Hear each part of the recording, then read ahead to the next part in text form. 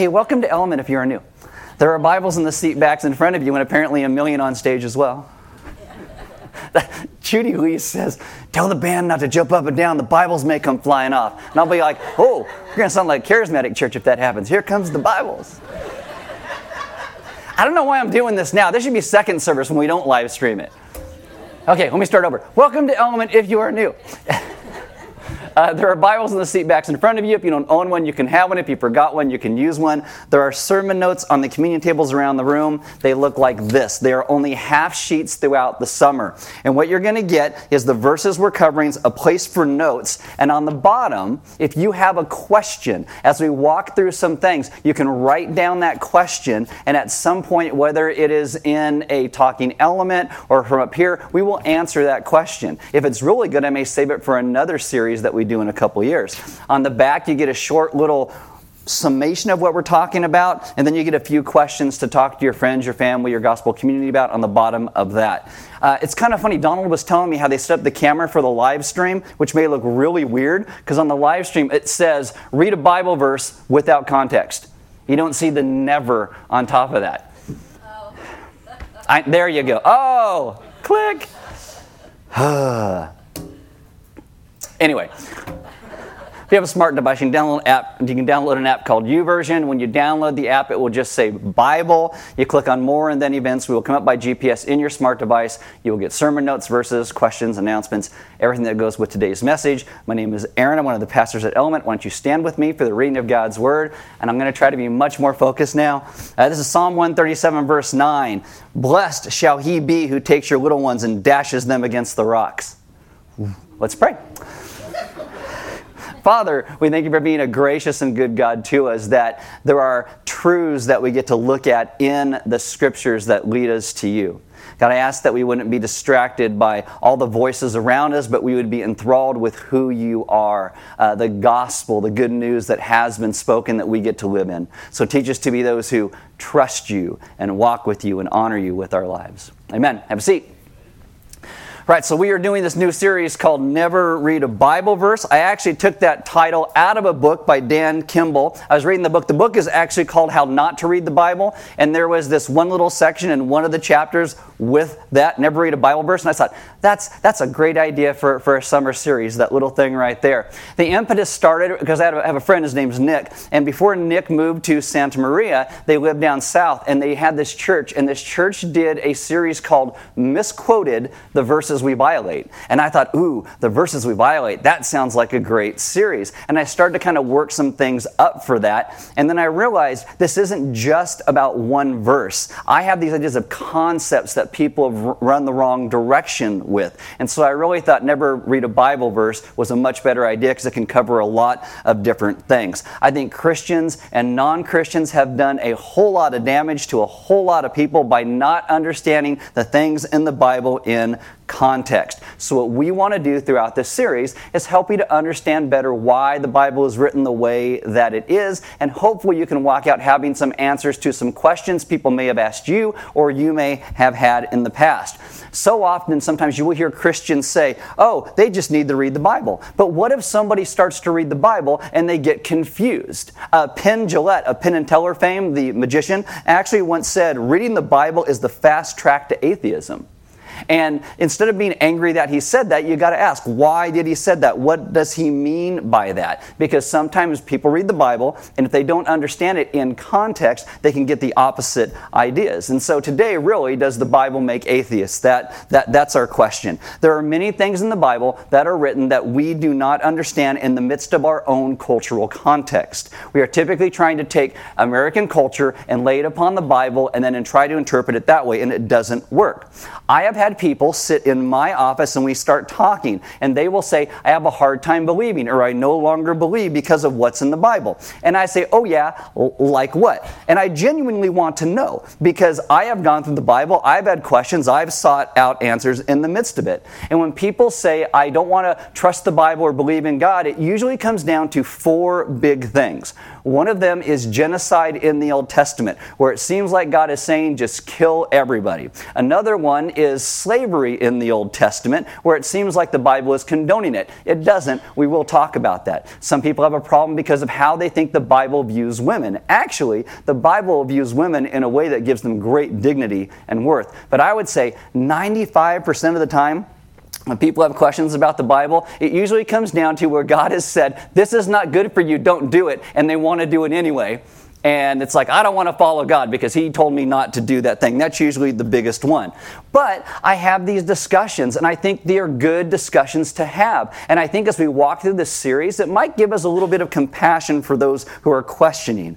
It might happen to you, or this may actually have been you. And so today and next week, what we're going to do is a little bit of an overview, some background foundation before we hit all of the questions. Like twice during the summer, I'm going to do a question and answer. So if you have some questions that hadn't gotten answered, come and bring those. That'll be after the 10:45 service. Just come and throw them at me. I'm going to give you an hour. After an hour, I'm going to be done. I got to go eat lunch with my wife. But I'll give you an hour in that. I mean, it kind of starts like with the verse we started with, Psalm 137, verse 9. Blessed shall he be who takes your little ones and dashes them against the rocks. Out of context, that sounds crazy, doesn't it? Yeah, okay, so what you have to understand, in context, this is a psalm that's written while the Israelites are in Babylon. And the captors in Babylon are saying, sing us songs of your homeland so they can mock and make fun of them. And this thing of, blessed be he who smacks your little ones' heads against the rocks, this is what the Babylonians did to the Israelites.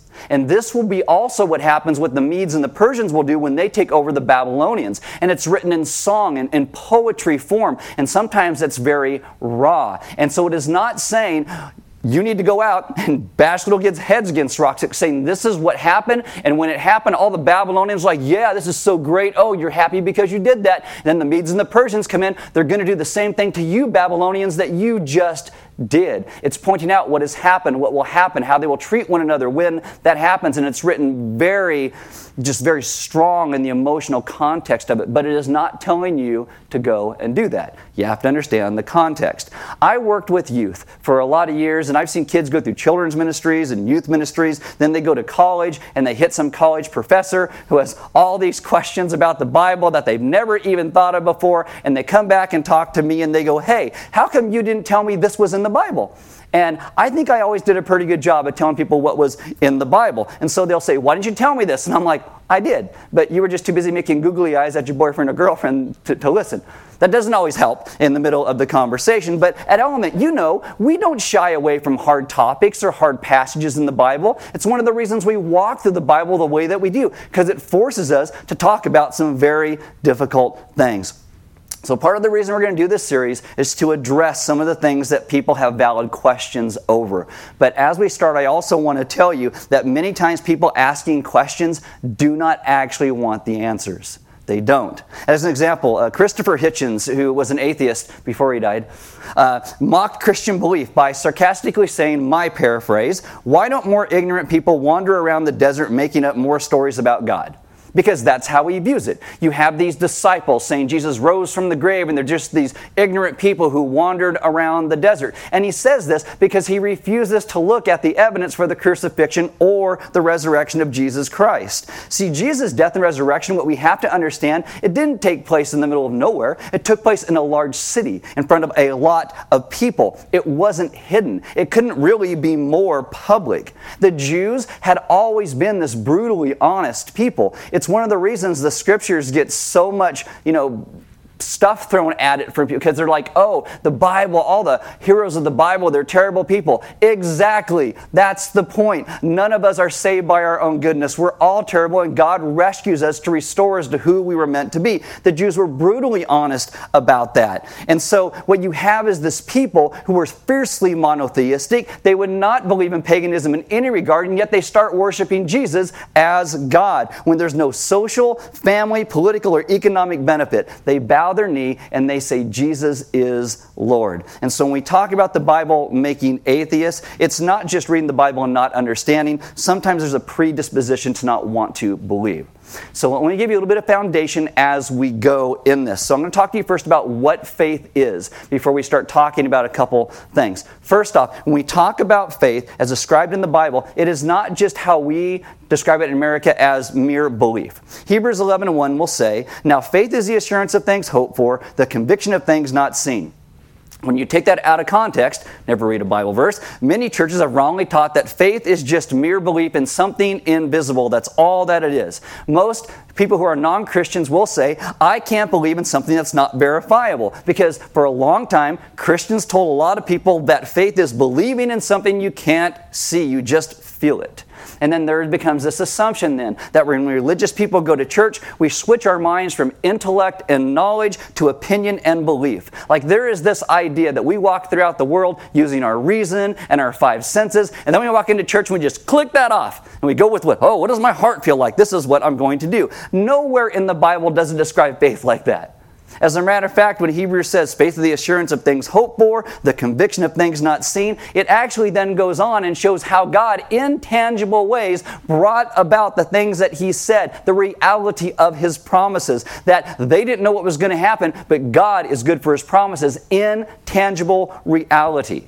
John 14 verse 1 says, "Do not let your hearts be troubled. Trust in God, trust also in me." But that only says that in two different translations. One's called the New Living, and one was the New International Version from 1984. Every other version says, "Believe in God, believe also in me," which is a fine translation, but it doesn't actually work with our modern ideas of what believe actually means. Because when you ask people what faith is, they will say, it's just belief. The word we translate in the Bible as belief, as faith, is this Greek word called pistis, and it means trust. It is trust. Faith is not grounded in some nebulous belief in something where we muster up enough emotions to feel a certain way about something. It is grounded in the one in whom we believe. There is an object of our faith who is Christ Himself, and then we have an act of faith where we believe. Faith comes because the object of our faith is worthy. And faith in Jesus exploded in a very reasoned society. Why? Because a dead man came back to life, and they all knew it. And yes, the thing that says, illiterate people believed in Jesus. Well, that's true. They did. It still happens today. But even the most educated of the day believed as well, from religious scholars to doctors to judges to government officials. And sometimes when we talk about, believing in Jesus, people go, well, yeah, I could believe in Jesus, but I don't know about that God of the Old Testament. Like they're two different people. Like people think, Jesus is so nice with His Michael Bolton feathered hair and His robes and His sandals. He wants to rub my back and tell me how great I am. But that God of the Old Testament, He's like a junior high girl hopped up on emotion. I love you, I hate you, I hug you, I'm going to smite you. I don't know what to do with that. This is why we walk through books of the Bible. So I can show you that God is consistent. And all those caricatures of God being capricious in the Old Testament are just caricatures. They're not true. If we want to see who God is, we look at Jesus Christ. That's how we know who God is. And when I say this, I'm not telling you that faith doesn't include feelings, because it does. But faith is not just a big old bag of feelings. And many times today, what we will do is we will put up science against faith, like they're opposed to one another. And they're not. It's like the Bible versus science. I know some schools and I know some Sunday school instructors who are afraid of science. But for me, I believe that science can help us to understand the world that God wants us to know. This is one of the reasons why science came about the way that we did, because Christians believed that the world was knowable because God wanted us to know it. And that's how science actually gets started. Having faith does not mean we have to know everything in its most minute detail. Like science is actually what is called a consensus of theory. When people say, they're science deniers, or you're a science denier, that's funny because science denies science, because that's how science works, right? There's what is called comprehensive knowledge and apprehensive knowledge. Now, comprehensive knowledge, I know I'm giving you a lot of information, but just go with me, guys. Comprehensive knowledge means you know everything that there is to know about a subject. None of us are ever going to have true comprehensive knowledge. But then there's what is called apprehensive knowledge, and that's when you know enough about something to trust the truth of it.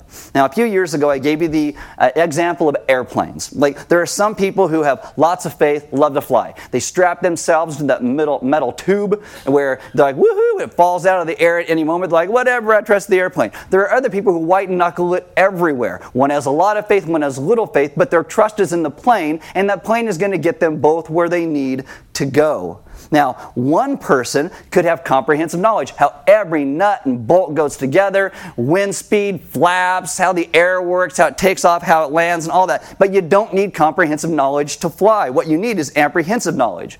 A knowledge where you may not know much more than it's got engines and it goes through the air, and that's all you know. But that same plane will get both people where they need to go. So before we get to all of the questions about the Bible that makes people think they can't believe it, got to turn them into atheists when they read it, let's be clear about what Christianity is. Let me whittle this down for you. Christianity is a truth claim about historical events that can be investigated just like any other event in history. Let me say this again. Christianity is a truth claim about historical events that can be investigated just like any other event in history. And that gets so lost today when we talk about faith because of our divided culture. Again, where we want to see reason and logic on one side and faith, which is defined as just believing without evidence, on the other side. Christianity is tied to history in a way that is so deep and so profound that history literally centers around the moment of Jesus living upon this earth.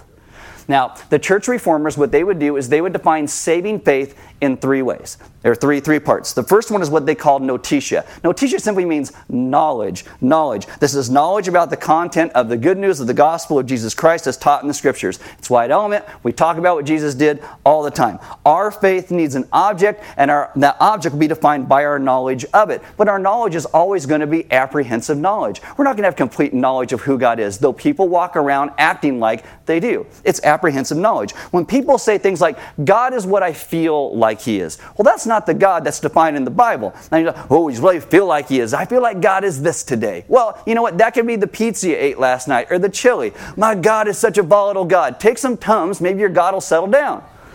See, people say, this thing's God, that thing's God. Everybody goes to heaven. Nobody goes to heaven. There's all kinds of opinions. But what do we need to know? Notitia? What we need to know is the truth. And the Scriptures are true. Some people think that I don't like the Scriptures because they're not telling me every little detail of how to live my life. Well, the Scriptures are not about you. They're only about us insofar that it shows us our sin and our necessity for Jesus. The Scriptures are and about and point to Jesus. John 14:6, Jesus answered, I am the way, the truth, and the life. No one comes to the Father except through me. Well, then shouldn't we want to be able to see Jesus in the Scriptures? Of course. John 5:39 and 40, Jesus says, you study the Scriptures diligently because you think that in them you have eternal life. These are the very Scriptures that testify about me, yet you refuse to come to me to have life. Jesus is true.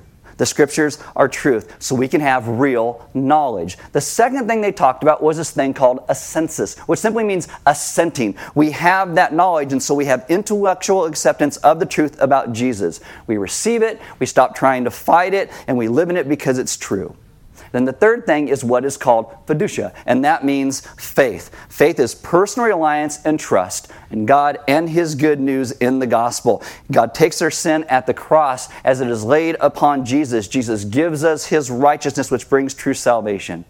We trust in Jesus as He has been revealed in the Scriptures, and those three things are meant to go together. Knowledge, assenting, faith. And it goes hand in hand to how we live our lives. This is why true faith, when we talk about it all the way through the book of James, is that true faith filters down into how we live our lives every day. Our faith is meant to be practical in how we live that out because Jesus is right and true. And like which James says, our faith is useless if it's not lived out practically. And don't get me wrong, information alone will not save you. It's Jesus who saves us. Again, back in James chapter 2, verse 19, you're told the demons believe and they shudder. They know who God is probably better than we are, but they don't have saving faith because they don't follow. Now, are there feelings involved in faith? Yes. Yes, there are. But our faith is a reasonable faith.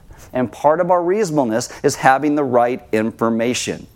This is why we trust what the Scriptures say. And that is why when we hear the truth about who God is and His character, that's where we start. We trust that first. There's going to be a Talking Element blog that goes up this week. And in that Talking Element blog, I'm sitting down with Michelle G., who had a question about the book of John and something that takes place in it. And the first thing I said was, okay, we got to start in a place. We know who God is, so what do we know this is not telling us? Because we first know who God is. That's where we start. We trust who God is. Before all the things we look at where people don't understand the Scriptures and are never read a Bible verse thing, we must first see who God is and trust Him. The problem in our culture and the natural inclination of our hearts is we want to shut out the true God and go with what we feel is true rather than what is true. And information, until it is practiced as faith, is never going to bring transformation into our lives. God's truth has to change us. I had this philosophy teacher in college, and he read the Bible front to back all the time just to get more information out of it, not because he wanted to believe, just to find new ways to find things out of context to mock and belittle Christians. Sound a little bit like Christopher Hitchens a bit. All right, so the book that I'm talking about by Dan Kimball, he writes about this woman who comes to him after one of their church services. She had recently become a Christian. She's just starting out in her journey, so she decides to read the Bible. A very, very good thing. But as she began, she started to grow a little bit confused. Her excitement for Christianity started to wane and shrink a little bit. Why? Because she's reading the Bible. Could it lead her to a place where she's an atheist at that point? This is what happens. She opens the Bible. She starts in the book of Genesis. She's concerned. The Bible says creation was done in 6 days when science has shown it's billions of years old. Not understanding the conversations around that or what that could mean. We're going to talk about that during this series.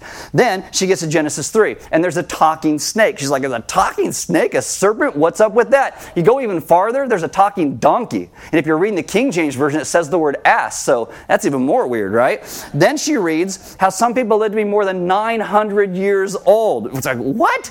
And then you have Noah. He has these animals that come to him by pairs, like he's Dr. Dolittle or the Pied Piper. What's going on with that? And then God brings this flood, Noah's Ark, upon the earth. Like she's seen the little kids' motifs where people put Noah's Ark on their kids' walls and all the animals got their heads out the window like, woo, we're on a boat ride. I'm on a boat. I'm on a boat ride. You know, they're just going around like that. And really, that's where God killed everybody. And she's like, that's not what that shows. Then you meet a guy named Abraham, and God promises Abraham, you're going to have a son. You know, many years later, we look back looking at that, and he's going to have a son to a son to a son that will eventually lead to God's son, Jesus. But you're going to have a son through your wife, Sarah. They don't believe it a couple decades later, and so Sarah says, why don't you just have sex with my maid and make a baby with her? And Abraham's like, okay. And he does it. And then a little bit after that, you have a woman that looks back where the city's being destroyed, and she turns into a pillar of salt. And then it goes back to Abraham's story, and he actually has that promised son through that promised wife, and he goes up to a mountain to sacrifice his son. What is going on with that? And she said she stopped reading the Bible because she's afraid of what else she would find, because that's in the first half of the first book. She started so excited about who God is and her new faith in Jesus. She surrenders her life to Christ because that's the culmination of the Scriptures. She learns about His grace and forgiveness, but she had no idea these things were in the Bible. What is going on with those things that are there? And so she started to doubt and wonder, did I join a cult? How can intelligent people believe these things? See, this is why we must be able to relate to people, even if we don't have the answers. You got to be able to relate to maybe their questioning and their wondering so we can help. We don't just say, God said it, I believe it, that's enough for me. That's great if it's enough for you, but God calls us to understand that our faith is a reasonable faith. There are lots of people who will never read the Bible like this woman. Maybe you've never read the Bible like this woman did. And you will, though still in our society, you will hear arguments and memes and YouTube videos of people railing against the Scriptures and things they don't understand. And we must take our faith, our trust in Christ seriously enough to know what's in the Bible, and many times more importantly, why it's there. Guys, there are oddities in the Bible. There really are. There are worship rituals that include killing an animal and putting some blood on your earlobe or on your big toe. When you have mold in your house and you clean it out in the Old Testament, you kill a bird and sprinkle its blood around your house 7 times. Like, really? Doesn't that make it dirtier than it was with the mold? And what'd the poor bird do to you in the midst of that anyway? And then a prophet stretches out on top of a dead boy who sneezes 7 times and comes back to life. All Old Testament. And then even Jesus, loving, graceful Jesus in the book of Revelation comes back with a robe that is dipped in blood. Like, what is that? I mean, you may not have had any questions about the Bible, and now you do. You've got like 10, right? What are those things? If you wonder about the validity of what the Bible teaches, if you can trust it or have faith in it, the answer is yes. Because there are good answers to every single one of those verses and questions you might have. We're going to talk about the origins of the Bible a bit. We're going to talk about things from a correct cultural perspective so we can understand what's actually going on, what God is actually saying, and it's not to kill a bird to get rid of mold. Because I'll tell you, I would not be up here teaching you the things that I teach you if I did not believe the Bible, if I did not trust Jesus, if I did not think that our lives are made complete as we worship who He is. And it is so easy to get sidetracked. I do not do what I do for the money or the prestige, because if you've been to Element, you know there's not a whole lot of either. But I have wrestled with many of these same questions, and I will tell you there are good answers to all of it. And Christianity is definitely not a cult. It's not wishful thinking. It's not a mindless religion. It's about the grace of God who rescued us from all the ways that we have destroyed relationship with Him and others. And if you are new to Element today and you don't know me from Adam, this may mean nothing to you, but I would never mislead you or anyone into believing something I know to be false or untrustworthy. Dan Kimball wrote this, that we can say with confidence that we can intelligently and with faith believe that the Scriptures are from God. There are good responses to every single one of those questions that people have had. There are questions that have been brought up throughout history that have been answered time and time again. And every few years, the same questions seem to keep coming up again. Many of the crazy things you hear about Bible verses in the Bible are taken completely out of context. Hence our title, Never Read a Bible Verse. And so we're going to give you some basic principles next week for how to read your Bible in context to make sense of some of the craziness, then hop into and talk to some of those passages. But to give you a little bit just to whet your appetite, okay? I'll give you a little one right here. Not really in the last 10 years, but kind of before that, when the King James Version was more popular, people would make fun of the Bible because it talks about unicorns. Like what? Yeah, one person wrote this: unicorns are mentioned 9 times in the Bible. Cats are mentioned 0 times. And that is all you need to know about the Bible. And I thought, all you need, really, this book that has changed lives for millennia, and all we need to know is that cats aren't mentioned? That sounds like a plus to me, but I don't know. Okay.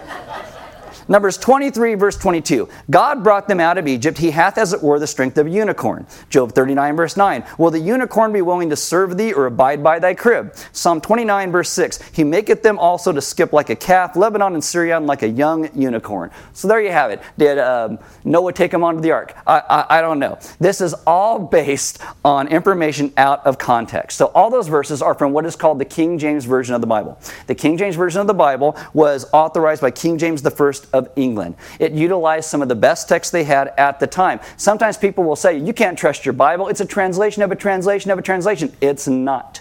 We go back to the earliest manuscripts. As a matter of fact, the ESV that we use at Element, I think is probably one of the best translations that are out there, going back to the original manuscripts as close as we can get. But the King James didn't have as many of those early manuscripts as we did. And so what you'll see is some cultural things in that. You will see it says thee and thou. Like, these and thous. We don't do those anymore. What we use is he, her, them, all that. And it makes sense for the people you're translating for. Now, anyway, so they're trying to find out how to translate this word unicorn. And so they go back to the Hebrew. The Hebrew word is a word called rahim. And it references an animal that the writers and the original hearers would know. But that word is written 1,400 to 700 years ago. Scholars say it references an animal that was very large with a prominent horn. So when the King James people go to translate that, they start looking, how did other people translate this? They eventually go to this thing called the Septuagint, which is the Greek translation of the Old Testament, which is accepted by Jewish people. And in there, that word is translated as monokiros. And that literally translates as one horn or unicorn, an animal with one horn. They did not choose it to represent some mythical beast in kids' cartoons, because kids' cartoons weren't even around at that point. They pictured something like a unicorn, which interestingly, the scientific name for a one-horn Indian rhinoceros is Rhinoceros unicornis. And no one is making fun of the Indian people for that. The ancient Assyrians have a record of an extinct one-horned oxen called a rimu or an auroch. There are other now extinct animals that had a large single horn as well. And so modern translations, if you look up these verses, it'll just say wild ox, because that is much more appropriate in context. Cultural changes over time with how we use words and what words mean sometimes can bring some confusion into the Bible. And so it makes a difference of how you translate those texts or when you read those texts. Were there unicorns in the Bible? Yep, sure were, but just not like those who mock it say. And here is why this matters for us. There are a lot of people today who don't know or understand the Bible, and yet they claim it is filled with nonsense. And I will tell you, that is nonsense. It is nonsense. It may look convincing when you first hear it, when you first see it, but I'll tell you, in true context, it does not mean what people think it means. It is why studying the Bible is so important for us as a people, because I said ultimately the Bible will go and point to Jesus as our Savior and our Redeemer. It shows us who we are and who He is in His person. And if you forget everything that I say this morning, just know this: the Bible's whole point is to lead us to God's promised Redeemer who is found in Jesus Christ. That we all need rescue and redemption, and it's found in Christ alone. And I don't know what school you've been to or what teachers you've had in your life or what they've said to you or what questions that has brought up to you about the Bible. But I will tell you, the Scriptures are trustworthy. The Scriptures are true. It is revealed to us in a way that is all meant to point and lead us to the person of Jesus Christ as our Savior, as our Redeemer, as our Lord. And this is why the Jews, as that brutally honest people, when they spoke about the things that the patriarchs and the heroes in the Old Testament Scriptures did, every time you see those people fail. And it is not because that they're trying to lift up these failures as being wonderful. They're showing you everyone fails. But here's the beauty. Our God didn't fail. Our God came and rescued us in the midst of our failure. Our God has called him to himself, and this is why every week, part of what we do at Element to remind and reset us is to take us to a place of communion. Communion is where we remember that God is good and true for His promises, that everything He said from the beginning of the book of Genesis all the way through the end is pointing to the moment of the cross, the gospel, the good news, the salvation of who we are. This is why you take that cracker and you break it. It's a reminder of Christ's body that was broken for us. You dip it in the wine of the grape juice as a reminder of Jesus' blood that was shed for you and me, because we couldn't save ourselves. Our bodies, our own sacrifice, no matter how much you want to do, can never save you. It cannot restore you to a relationship with the good and holy God. Only Jesus can. And so that's what Jesus did. Restored us to Himself. And so we invite you to take communion. If you need gluten-free options on the back table. Also, if you want a single-use cup, so you don't have to, touch where everybody else is, if you're still worried about COVID and stuff, there are single-use cups on that back table there as well. But we do this as a reminder that it is God who is faithful. Because we will have doubts, we will have questions. But you know what the beauty about that is we are not saved because we have all of our questions answered. We're not saved when we no longer have doubts. We're saved because God has stepped into our lives and saved us even many times in the midst of our doubts, in the midst of our failures, in the midst of wondering if God is actually as good as He says He is. And I'll tell you, He is as good as He says He is. If you need prayer this morning, you can grab Sarah at the Welcome Center. She'll connect you with some people that we have signed up actually to pray with you. And if you have a lot of questions, or if you've been struggling with the Bible or struggling with people asking you questions about the Bible, if you can believe it, we would love to be able to pray with you. And if you have questions, write those on the bottom of those sermon notes and throw it in the offering boxes, and we'll make sure we get to those either at a talking element or a service or at the Q&A or things that we do to make sure that you can have some answers to some of the questions that you have. I will tell you this, is there have been questions that have been asked for 2,000 years now, and every single one of those questions, I have never heard a new one. They've all been asked and answered multiple times, and God is trustworthy, and He is true. And if you need prayer, we'd love to be able to pray with you. There's offering boxes next to every door. We give because God gave so much to us. Giving is simply part of our worship. That's why we do it. We don't pass the plate. And I encourage you to just grab those sermon notes and maybe those few questions on the back side. Just walk through those and be honest enough about the questions or doubts that you might have. And be open enough to look at what the answer could be. Because again, sometimes our questions are not about things we don't understand. We question simply because we don't want to have to trust Jesus. We question because we want to be able to say, no, I don't have to believe that. I'm going to do what I want to do. But I will tell you, every time we run after ourselves, we destroy our lives. And this is why the good news of God's grace steps in where we are and draws us and calls us to Himself. Because He is our rescuer and He is our Redeemer. Let's pray. Father, this morning, I ask that you would teach us as a people to be those who remember your goodness, who trust in your kindness. And it has been grace and kindness that you have been trustworthy and reliable in the things that you have said since the Scriptures were first written down. Father, we thank you for the truth that you have revealed to us. And I ask that you would give us the knowledge of that we would assent to it, and then we begin to walk in faith. that these things would come together in our lives. Not that we have all the answers, because we're never going to have true comprehensive knowledge about everything. But we can have knowledge where we apprehend what you have done, what you have said, and begin to walk in faith in the things that you have said. Father, teach us in our lives to have you be the center of our vision, the one we look to, the one that we trust. Because so often in our own lives, when we trust ourselves, we fail. And the beauty of your good news is that our failure doesn't leave us in a place where you can't have a relationship with you. We get to have a relationship with you because of what your Son has done. So teach us to have eyes that look towards Jesus, to trust Him for all that we are, and to know that whatever questions we have, there are good answers, and we can trust you for them. We ask that in your Son's good name. Amen. So I'll have Phil drop the curtains. As he does, just take a couple moments before you come and take communion and just be honest for God. God, these are the questions that I have. This is kind of what goes on in my own heart. Maybe just take a couple moments and ask God to teach you how to be truthful and honest before Him about maybe the things that you are feeling. Maybe you come from a church tradition who said you're never allowed to have a question. You're never allowed to have a doubt. Well, that's not us. And it's certainly not the Scriptures. You got 2/3 of the entire book of Psalms are songs written about, God, where are you? God, what's going on? God, I don't get it. And they cry out and they ask questions. Questions are good. They are good because they can show us the honesty of our own hearts and the things that we are struggling with. So for you, take a couple moments, say, God, honestly, right now, what are my questions? What am I struggling with?